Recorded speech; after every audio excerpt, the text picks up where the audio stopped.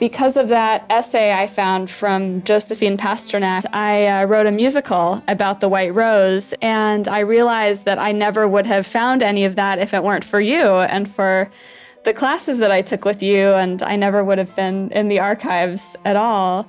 This is Jennifer Rosenfeld, and you're listening to part 3 of the White Rose podcast. Here's the great irony about this project. I never would have written a musical about the White Rose if I hadn't been a Russian literature major. Not only was that the subject matter that led me to the Hoover Archives, where I discovered Josephine's document, but it was also through studying the works of Boris Pasternak and other literary, musical, and artistic figures in 20th century Russia that gave me the intellectual and artistic outlook that would shape how I came to understand the White Rose when I returned to that subject matter later. I really have to credit my deep interest in Russia in large part to my professor and senior honors thesis advisor, Lazar Fleishman. I am really very grateful to you for stirring the memories about our conversations about this subject. And it is really a fascinating episode in, I would say, the Pasternak family's life.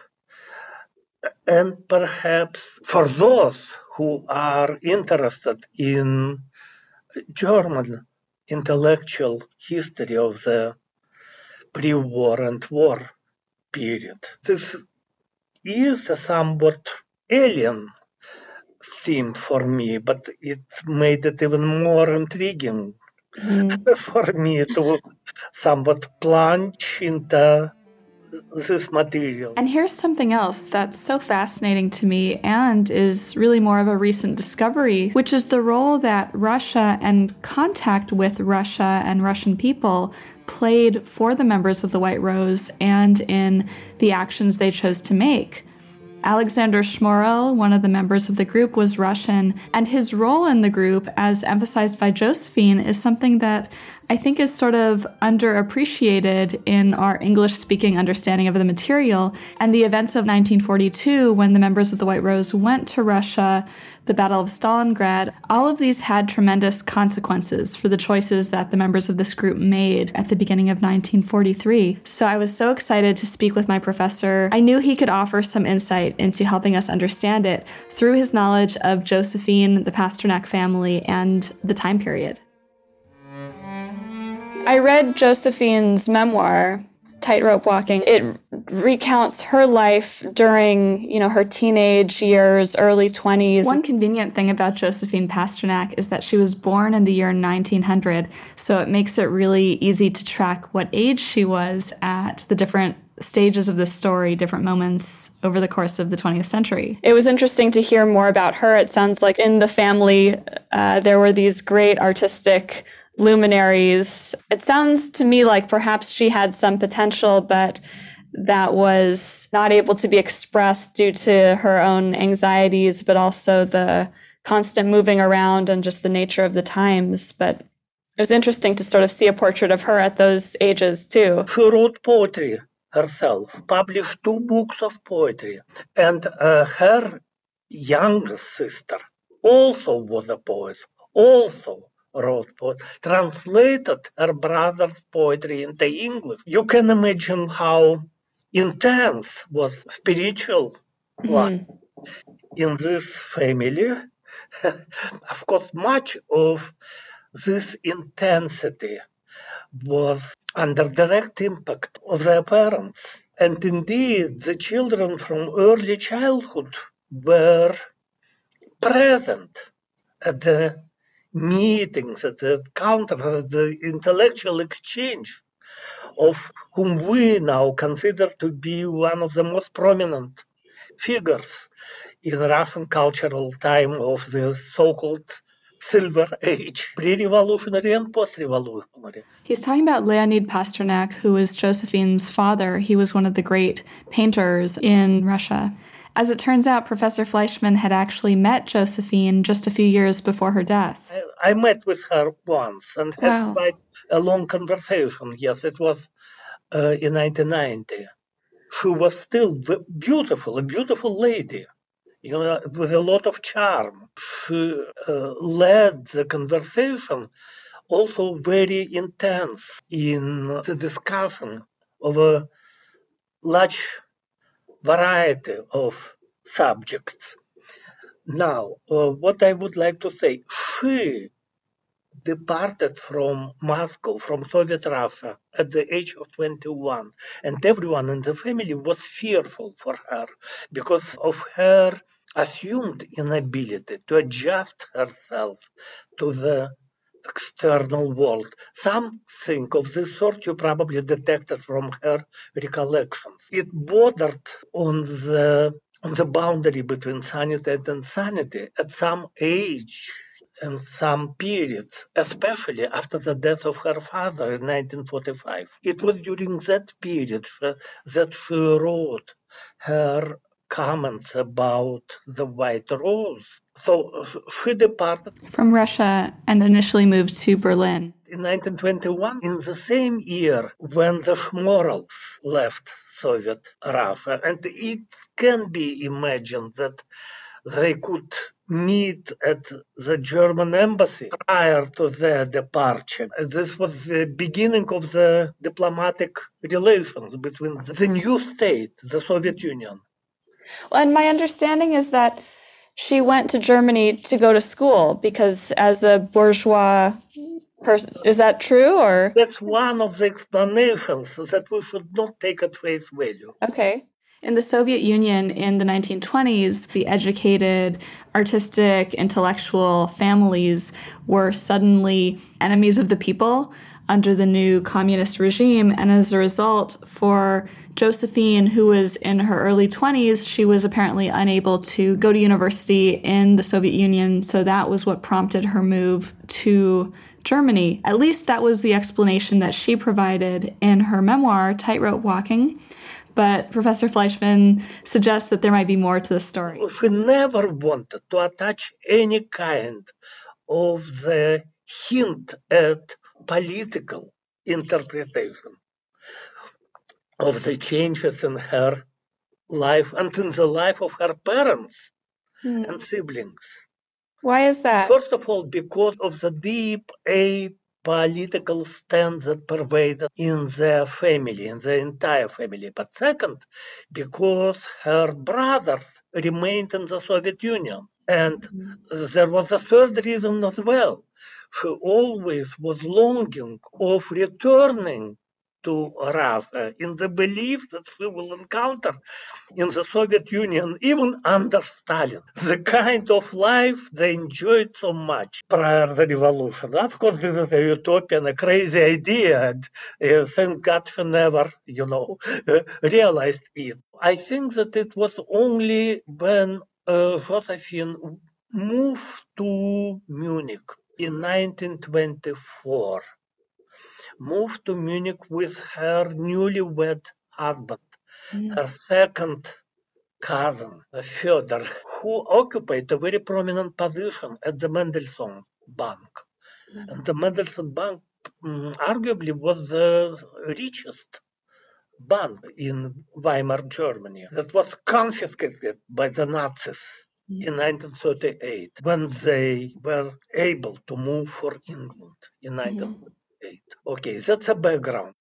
We're discussing how it came to be that Josephine and the Pasternak family got to know the Schmorell family. So in 1924, but I am not sure that they met frequently with this family before Leonid and Rosalia, Josephine's parents, started visiting them in Munich, usually for summer holidays. I can imagine how it happened because, they were looking, first of all, of course, for a physician. Alexander's father, Hugo, became the family doctor of the Pasternaks in Munich. And second, for a Russian-speaking family. And I think that's how developed such close relations between two families, whereas I don't think that the contact between Josephine and Alexander or Shurik was Alexander's Russian nickname. played such a significant role if you imagine how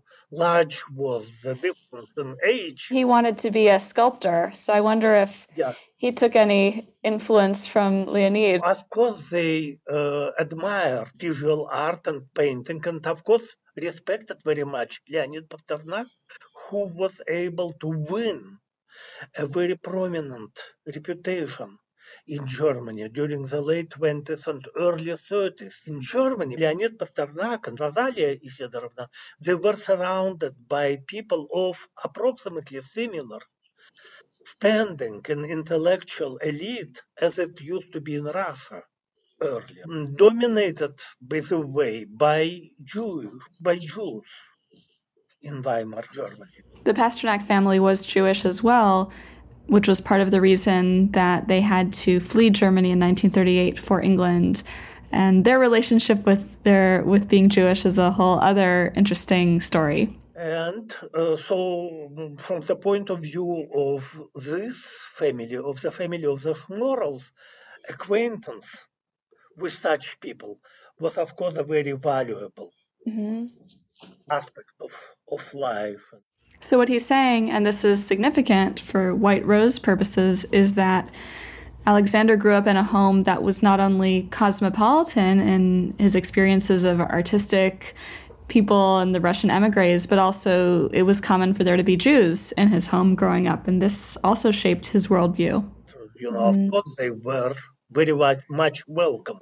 Right. Welcome in the Schmorals family, especially because of its distinctly Russian character. Yeah.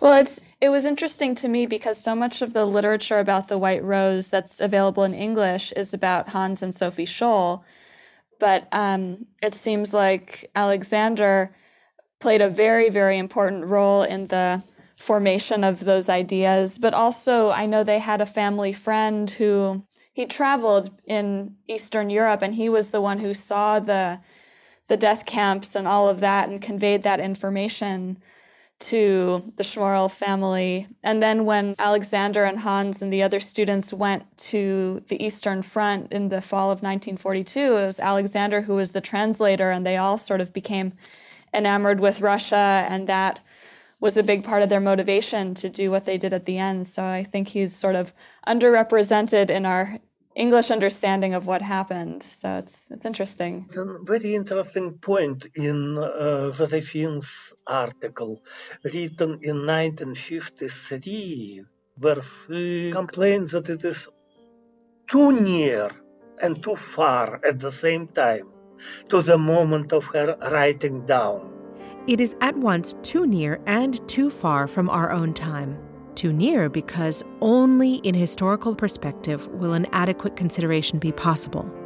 Too far because, though highly topical at the time of its happening, after 10 years, the Munich incident has fallen into oblivion and is hardly known, not only by the general public, but even by students of the Hitler era in Germany. And she explains why it is too near, because, there are no sufficiently rich literature, and including memoir literature about them. And we can imagine, in 1953, West Germany was just 4 years old. It was a new state, and of course we must imagine all instability of political, historical situation of this time in order to better, grasp the complexity of the issue that she was struggling writing this. What precisely prompted her to write this article? Perhaps simply the 10th anniversary and the scarcity of reminiscences or writings about them, at least scarcity of the writings that would satisfy her. The best clue I can find as far as Josephine's motivation for writing this essay is found in the letter she wrote to Professor John Neff, who had written an article that inspired her to draw parallels between The White Rose and a philosophical point he was trying to make about the role the mind has played in human history. In this letter she wrote to John Neff, she shares a bit more about her background with the members of The White Rose, in particular Kurt Huber. Living in Oxford, so close to a source of spirituality, I have a feeling of responsibility. The more so because in 1930, I took my philosophical degree working under Professor Huber's supervision at the Munich Institute of Experimental Psychology. I promised Huber's sister to do something about the case in general. This promise weighs on my conscience. And it's not only her personal connection to Huber that gives Josephine a feeling of responsibility, it's the fact that she knows from personal experience that any attempts she makes to get someone else to take interest will basically be in vain. Having had Huber's book returned to me, I was about to talk to one or the other Oxford historian or philosopher whom I happen to know. Alas, I know the answers in advance. They will show understanding, sympathy, readiness. Yet, either the whole thing will be outside their sphere, or at the best, they will ask the book to be sent to them. A year will pass. They will not have glimpsed at it. And, being an unimportant person outside the rarefied atmosphere of Oxford University, how could I remind them, bothering them, to read, to write, to become concerned? Now, a question that I had for Professor Fleishman, which actually was not related to The White Rose, but I just felt like I had to ask, was in regards to the last encounter that Josephine had ever with her brother Boris. It was in 1935, and it was, I believe, at a train station in Berlin when he was on his way to present at a writers' conference in Paris. He didn't want to go, but he was sent to represent the Soviet Writers' Union and to sort of show off on behalf of his country, something he really did not want to do. And I just thought there was something tragic about their last encounter being so brief. So I asked Professor Fleishman about it, and it actually took us in an interesting direction. Boris was on his way to Paris to participate in the anti-fascist Congress of Writers there. It was a very short stay. And she traveled to Berlin in order to spend with him a few minutes that were at their disposal, because it was clear that, he will not be able to stop for a longer time and had to avoid a longer stay because of his participation in the anti-fascist meeting. Which he didn't want to participate in at all, from what I recall. He didn't want to go there also, because first of his apolitical stance and because he understood that he became just an instrument of propaganda, of Stalinist propaganda in this confrontation with Nazi regime.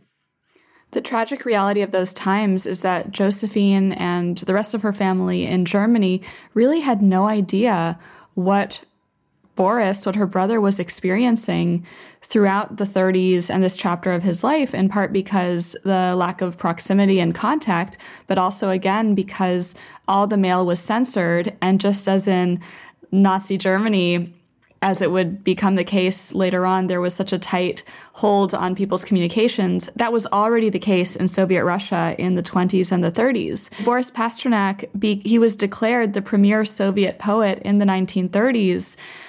And this position created a bunch of challenges for him, in part because his signature poetic style was really based on playing with the ambiguity of language. And this was diametrically opposed to the one permitted style in the Soviet era, which was Soviet realism. So essentially, not long after he received this very prominent title and accolade, he basically stopped creating original works and would only do translations because he felt that it was safer.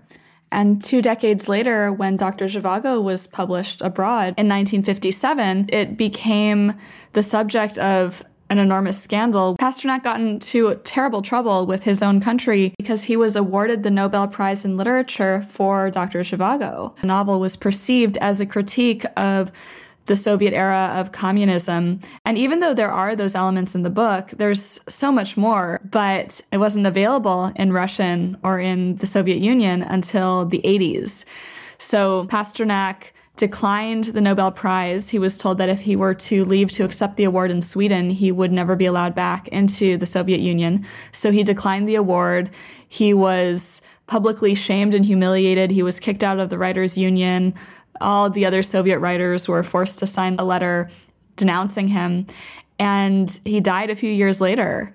So again, even though this happened after Josephine wrote her essay, the seeds of suffering terrible consequences for one's creative expression were already planted within the Pasternak family. In fact, Josephine wrote in her memoir in the 60s that Boris burned himself for the sake of his art. In order to better understand how important for Josephine was the case of Shurik's moral and what is hidden behind her portrait of him, is that from the point of view of Boris Pasternak, that he expressed in his letter to his parents in 1933, if I don't mistake, it was already in April or in May of 1933 that he spoke of the Nazi and Soviet regime as two twins, as two wings of the same phenomenon. Equate, that's a somewhat heretical idea from the point of view of any Soviet citizen in 1933, and that's something that is officially banned to pronounce even today in Russia under Putin. Such comparison is outlawed.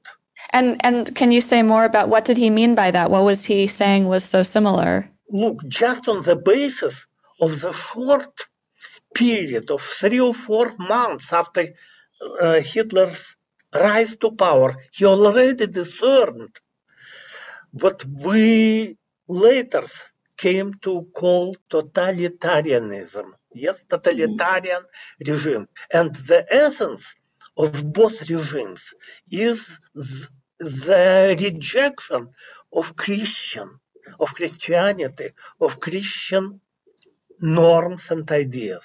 And so that's the rejection of God, but it's also the rejection of individuality as an extension. Yes. This quality. In both Soviet Russia and Nazi Germany, a foundational pillar behind the ideology was this notion that extraordinary measures were justified in pursuit of this collective good. And that sounds great if you're part of the group of people for whom the collective good is enactive, but it's not so great when you're not.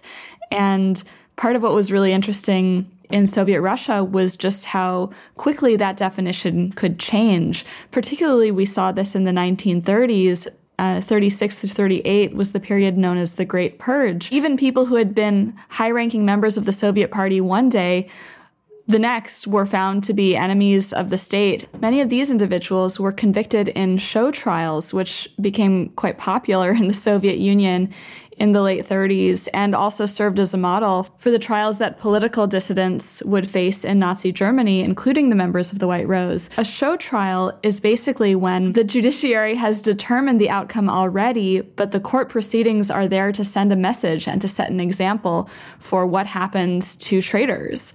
So in the Soviet Union, the defendants were basically forced to go along with it. They were forced to confess to crimes they didn't commit and participate in this political theater in order to send a message.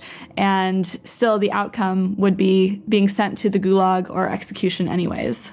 Back to the similarities between Nazi Germany and Soviet Russia. The interrogation transcripts of Kurt Huber, he talked about this too, where he was sort of a very conservative German who it sounds like initially was sort of in favor of a more nationalistic stance, but he participated and wrote that leaflet because he accused Hitler of making the country more socialist, in fact, in terms of its suppression of individual rights, and sort of the needless slaughter of young Germans.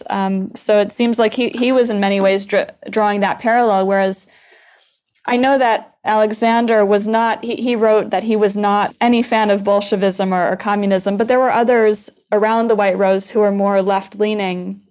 But it's just interesting, so many things, but to me it looks like these cultures were actually very similar in how they treated their societies. Mm-hmm. No, as everywhere, the nuances are of utmost importance. Mm. I don't know to what extent, I paid attention to his testimonies during the interrogation that he was not pro-Bolshevik and rather monarchist leaning person. Probably it was part of his interpretation of himself as a Russian, as being Russian along with being German. Right. Because, it's such split of identity, maybe quite a painful state, and one must find additional support for every element of here. And I think that this can be, first of all, it could be prompted by his contacts with Russians in Munich. Russians in Munich were much, much more right-wing, monarchist, Tsarist thinking persons than the rest of Russian emigration in Germany, in Berlin, for example. Munich was a kind of the capital of right-wing Russia in Germany in the 20s, in the early 20s. In the 30s, in generally speaking, the Russian community there was very small. And Russian Orthodox congregation was also small.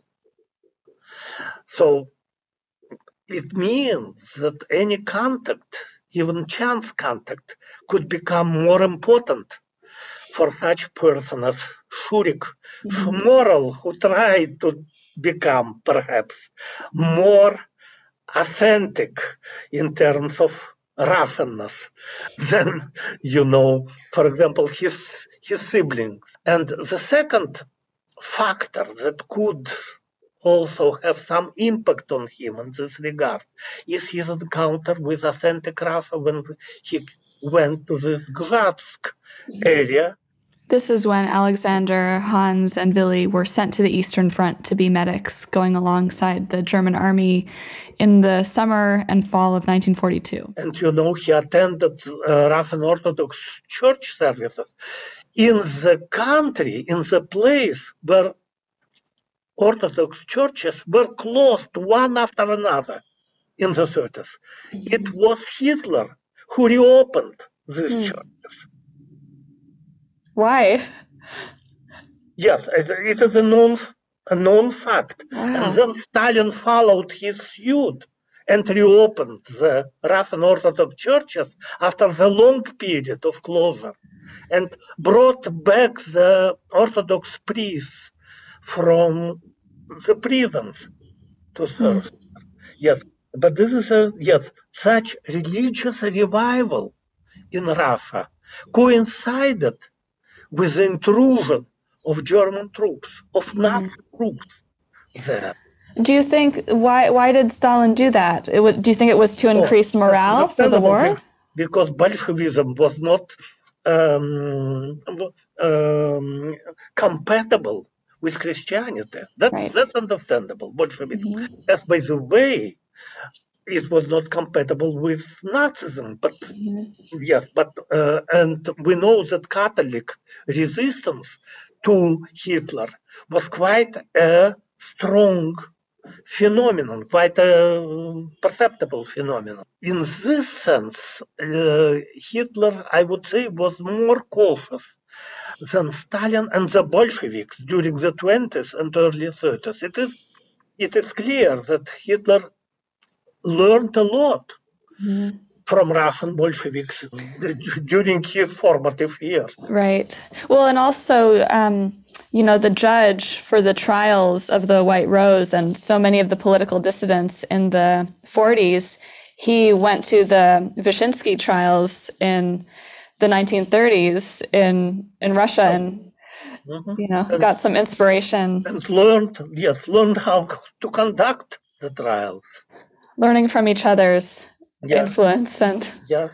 We're talented students, pupils. If you go on YouTube, you can actually see video of the judge, Roland Freisler, who presided over the White Rose trials. He's the one I was mentioning who had basically learned his skill from Andrei Vyshinsky, who was the prosecutor under Stalin. And here's some of what Roland Freisler sounds like. I remember watching these videos in Professor Bernhardt's class when I was a freshman in college and being just kind of stunned by how chilling they are.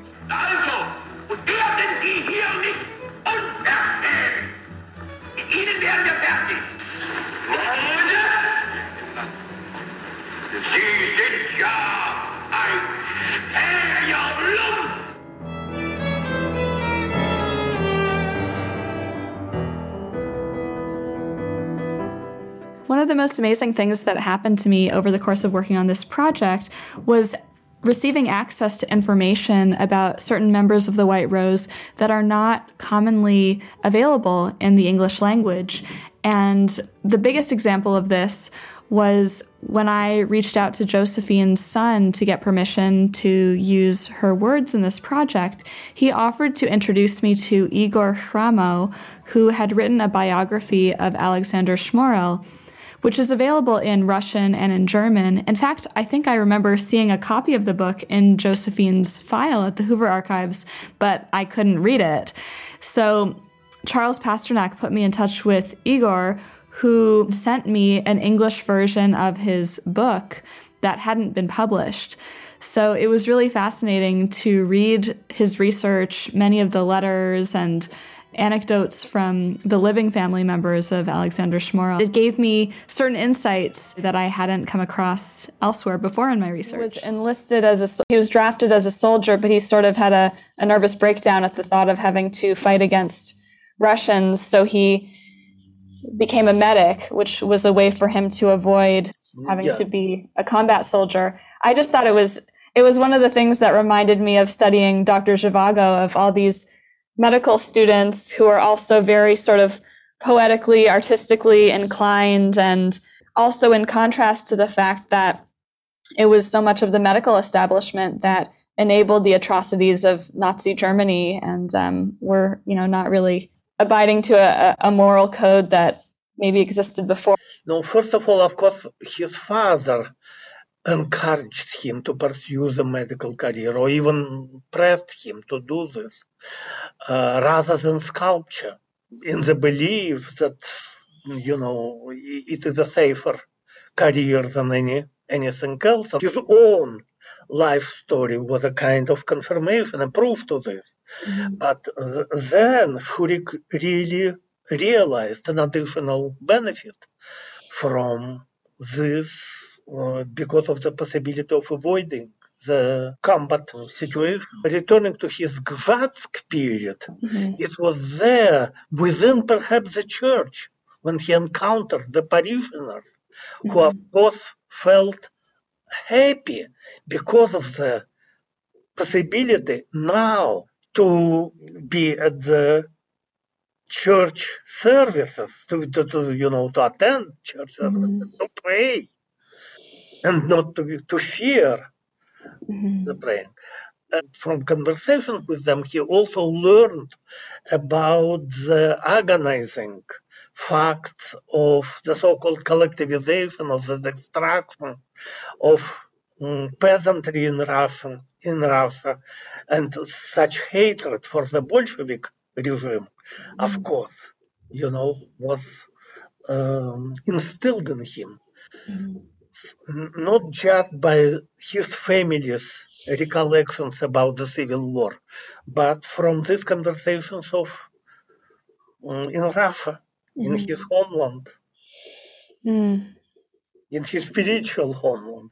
Now back to Josephine and her essay. Now, of course, it is funny how she recalls how she learned about this from the BBC German service broadcast that was directed as the audience in German-speaking countries during the war. There's this connection of two different names.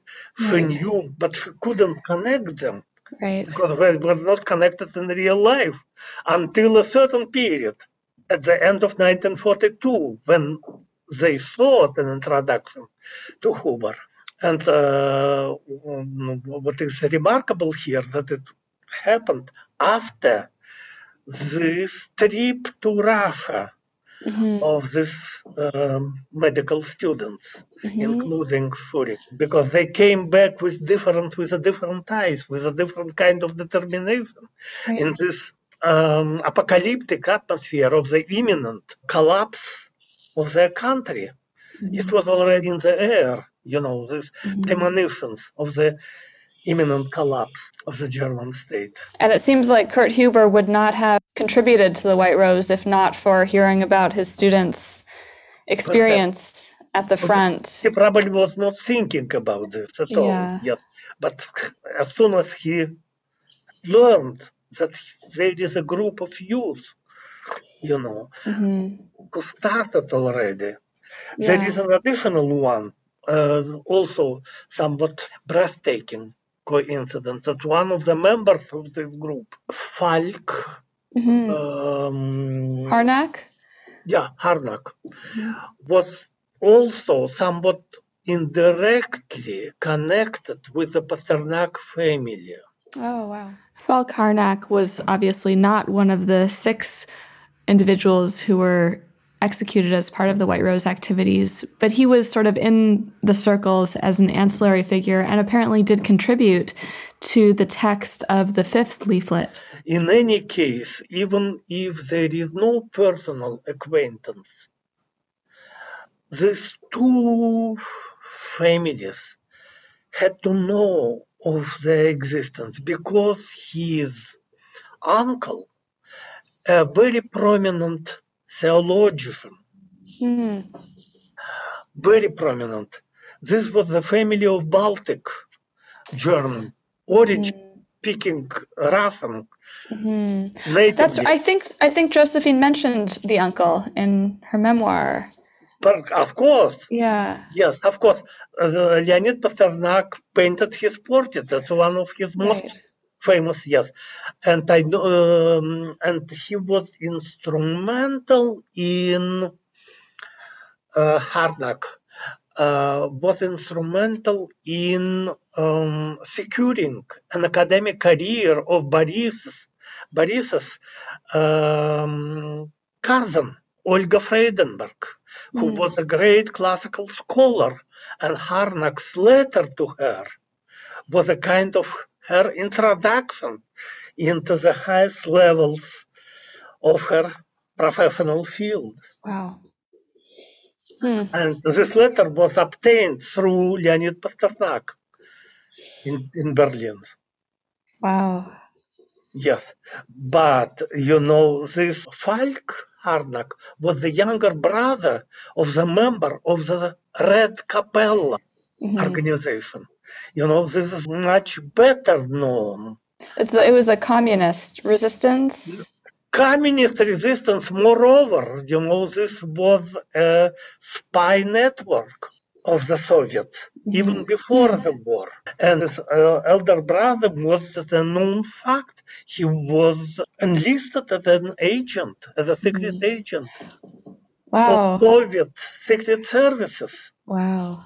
Before he was a great sympathizer of Marxism and Soviet regime. This was Falk himself or his brother? His brother. His brother. Because already executed by the time of his joining by the White Rose.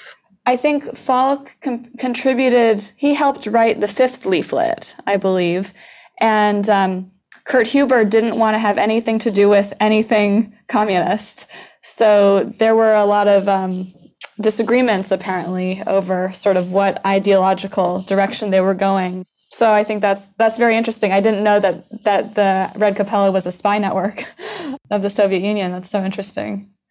I recently read memoirs of one of the highest place NKVD official. The NKVD was the precursor to the KGB, basically the Soviet secret police. In which he mentions this Red Capella and the being recruited by his organization in the 30s.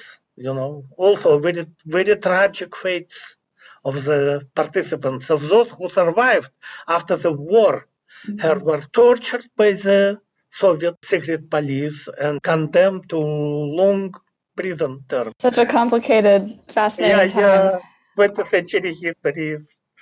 I just found it so interesting. I mean, it's not connected to the White Rose, but what it meant to be a more public person during that time, you know, and learning about Pasternak and how basically had to censor himself and how the fame and attention became a problem for his artistic life. There may be some parallels to Kurt Huber in that regard. It seems like his academic legacy was largely erased, and he sort of lost opportunities because he wouldn't use his work for Nazi propaganda. As far as I remember, he is the author of 2 books.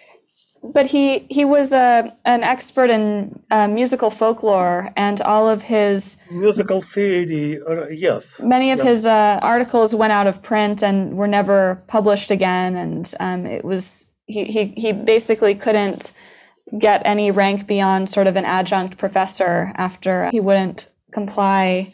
Josephine speaks about him very, very compelling way, that he is completely absorbed by his own ideas, by his dedication to his profession.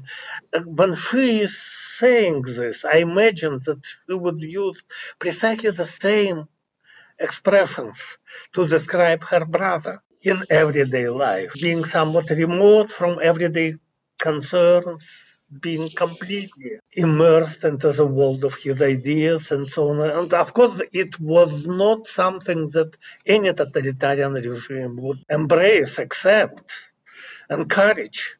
The same was in the Soviet Union. When such persons, such scholars appeared, you know, they were not allowed to proceed until they swore loyalty. It's endlessly fascinating. I feel like I still know so little about all of it. But so do I. But as always, when we embark on any path, you know, in the beginning we are completely disoriented and despaired. Yeah. By the abundance of unknown. Yeah. But then slowly we find a kind of thread